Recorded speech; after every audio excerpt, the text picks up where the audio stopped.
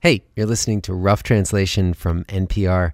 I'm Gregory Warner, speaking to you from my home studio, aka my closet. This may be weird to say, but I am feeling very grateful for my closet right now, and I hope that all of you are doing okay.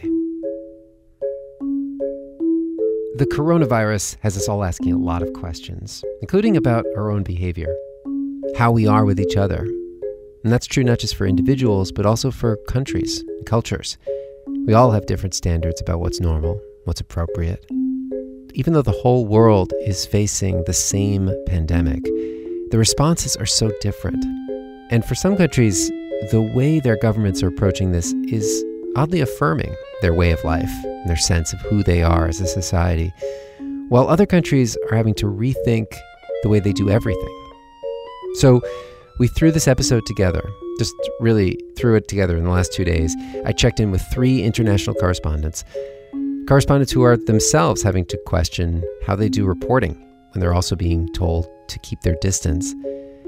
And we wanted to know, which places is this crisis inspiring faith in the authorities and affirming to people the way they are with each other? And where is it completely rattled the way people think of themselves? We're going to start in China with our correspondent Emily Feng. You may remember Emily from last month's episode. She has been reporting on the coronavirus since the story first came out in January. Meanwhile, also finding time to tweet a very delicious-looking picture of homemade bread in a pot, which she titled Corona Bread, Day 2. I do love baking. I do bake when I'm stressed/bored.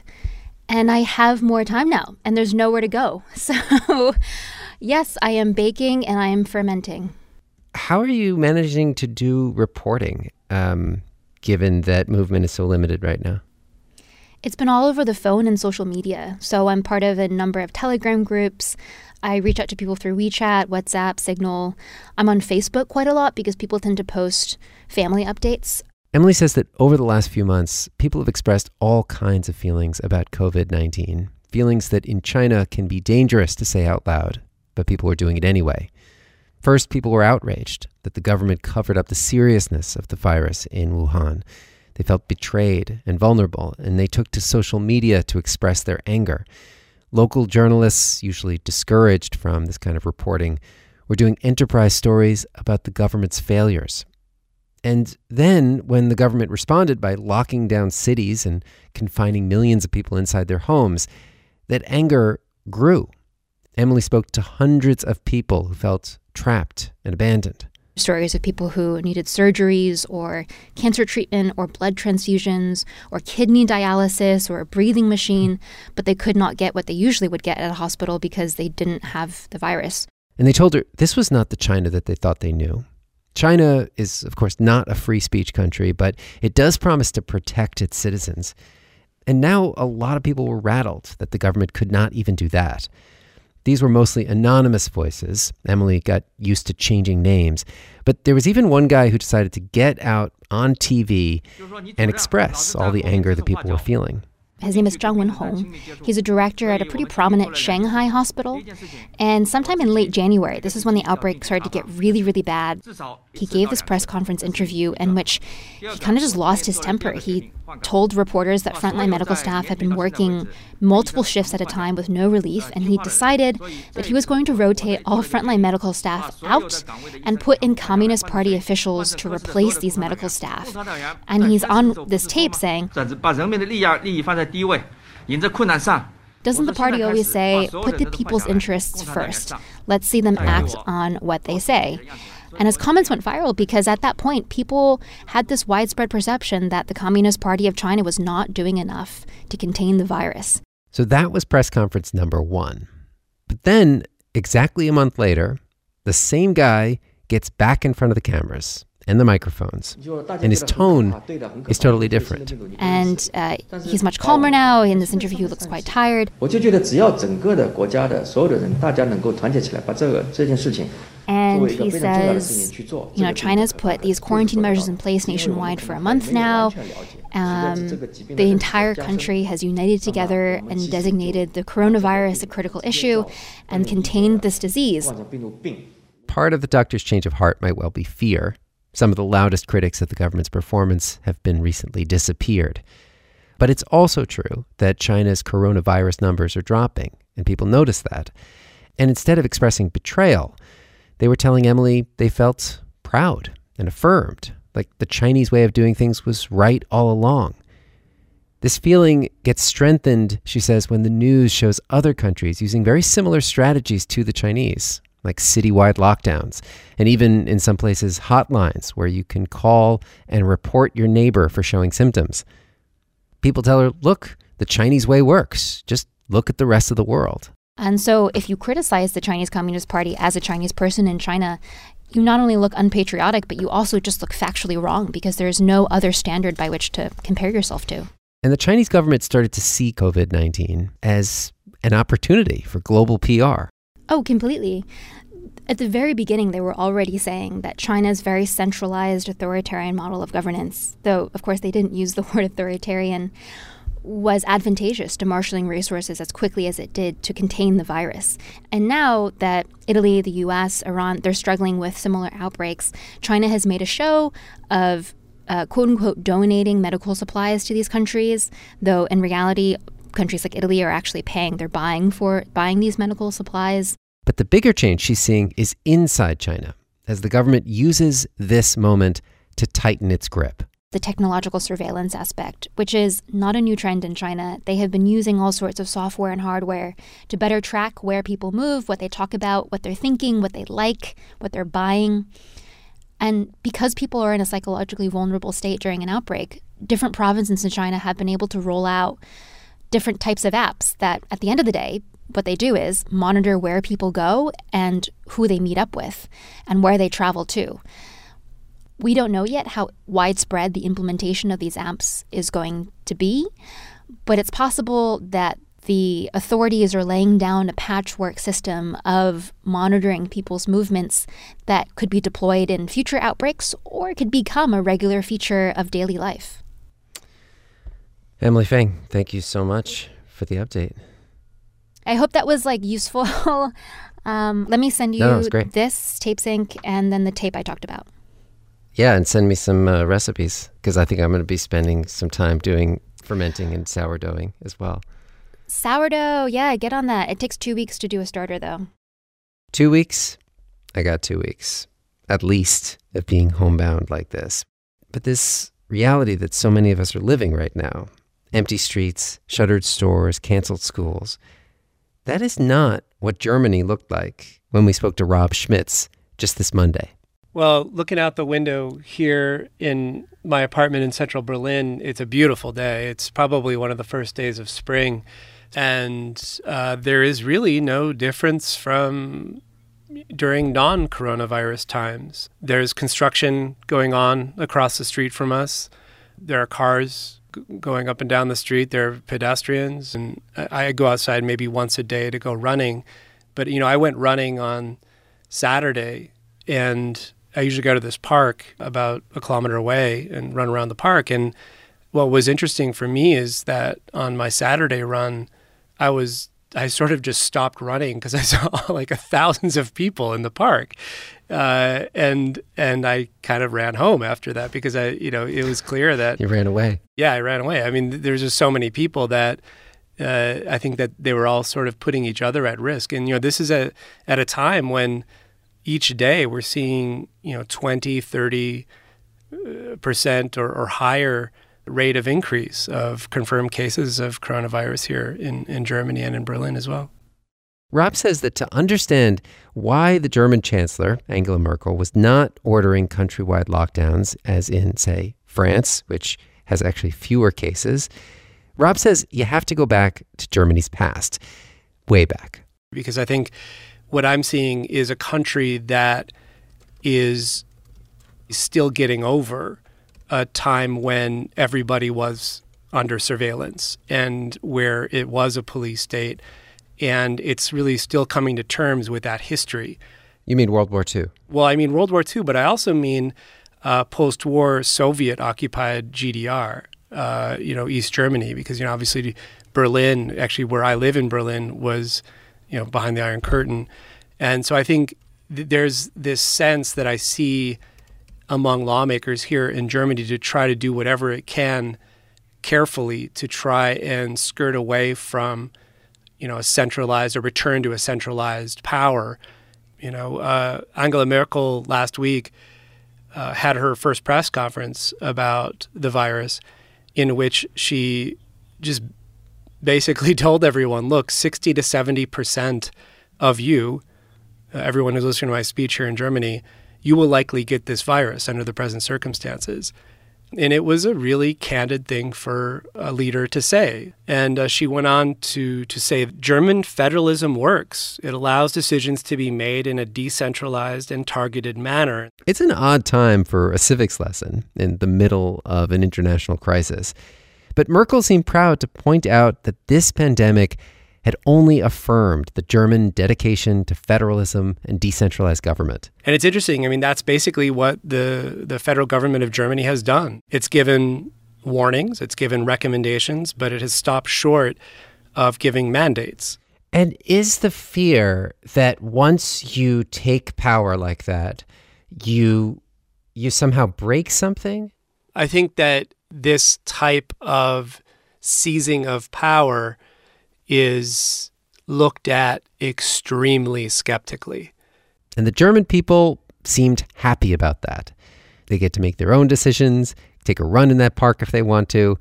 And then Rob called me with an update. It was probably within about 4 or 5 hours. Angela Merkel had gotten up and given a new speech with a direct order.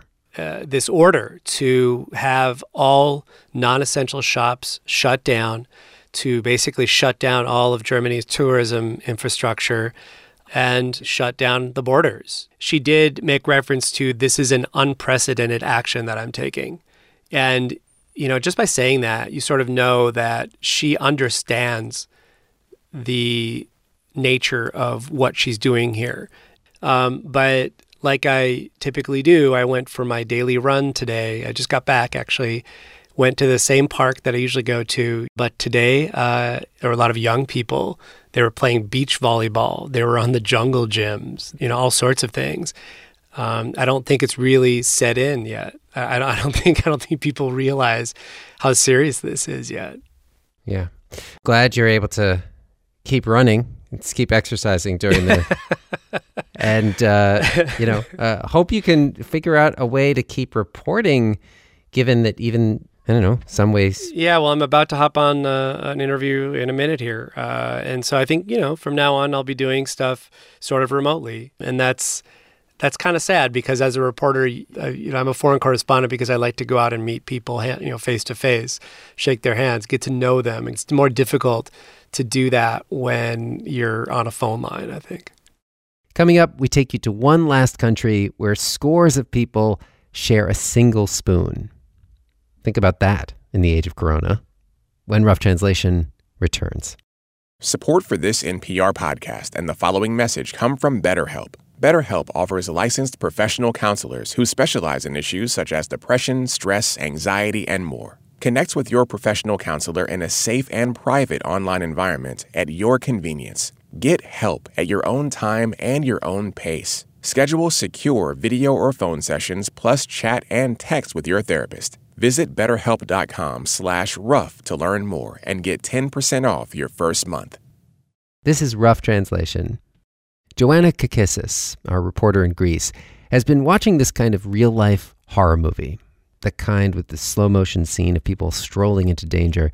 Except in this story, the players are priests and scientists and wine. Joanna explains. So usually this time of year in Greece, and it's like the Easter Sunday, the Easter holiday, Greek Orthodox Easter, is the biggest holiday over here. Lots of people attending services in the run-up to Easter Sunday, and anticipating this big celebration that's coming up with, roast lamb and people dancing. It's a time of year that's normally very happy, with lots of people running around anticipating this great moment. So when the coronavirus news first hit, doctors and scientists were on the news pretty much right away saying, I don't think it's such a good idea for you all to be going to church because we don't know what this virus could do and we feel like it could be very, very serious. Communion is administered It's a chalice full of sweet wine and little pieces of bread, and it's administered through a shared spoon. I mean, everybody uses the same spoon, and it's very dangerous. Especially for an older population that is the church-going population, right? Yeah, exactly. I mean, these are people who tend to be mostly actually in their 70s and 80s. And, doctors were terrified. But what the church did, the church didn't want to lose its most valuable few weeks, leading up to this very important holiday. And it was saying things like, Holy Communion comes from God. It can't spread the infection. If you have faith in God, you won't get anything. And this was infuriating the medical community and scientific community and really making the government very, very nervous. So I've had this conversation with a couple of my relatives, my aunt Zaharula and my cousin Foti. My aunt Zaharula is 84. She is like the Greek Orthodox Church's biggest fan. She has never missed a church service.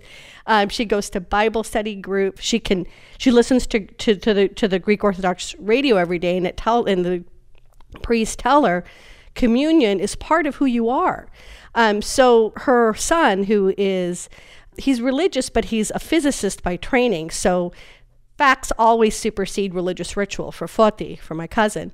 And he's been telling her, Mom, think of Dad. God can't protect Dad right now, but the only thing that can protect Dad is if you stay home. So these kinds of conversations, I've been talking to other people, have been happening all over the city and all over the country.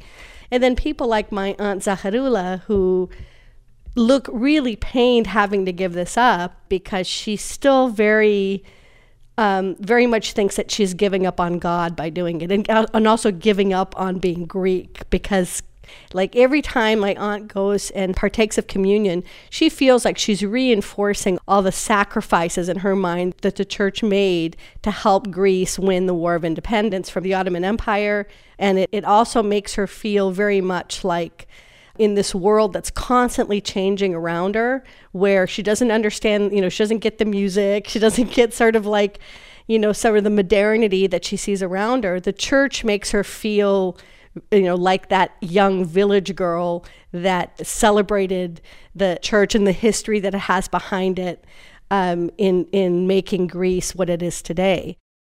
So then for your aunt, or for others like her, for whom going to church is so central to their identity as Greeks, if they don't go, what happens to that identity? How do they start seeing themselves differently?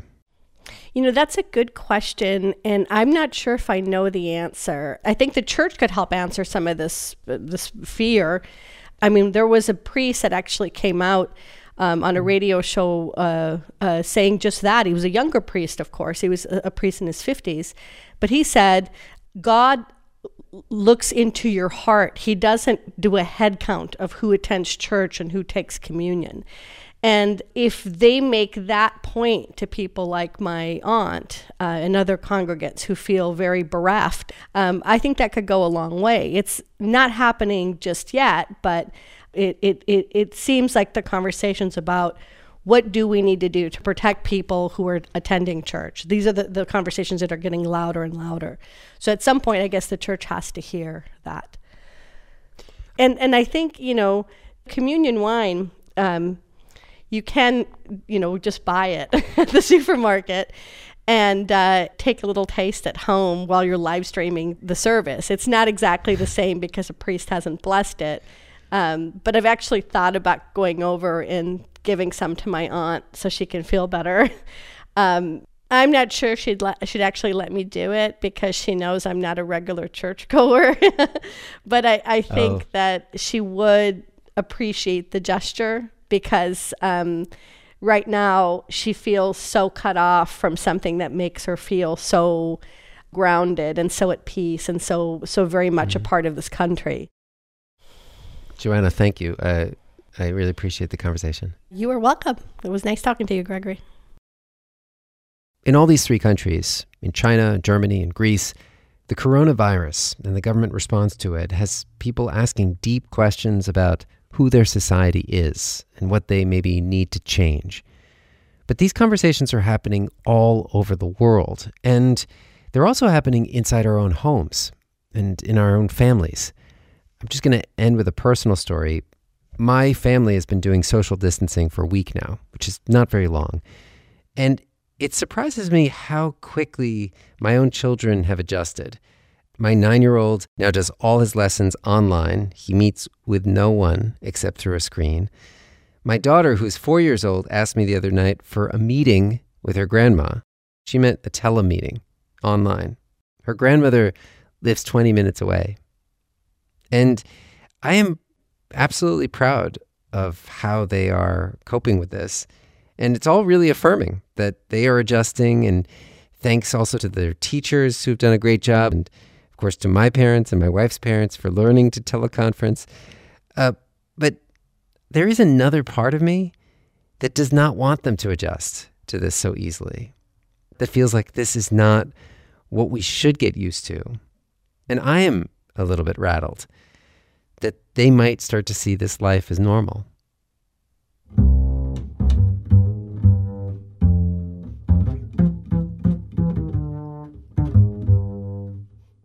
So what about you?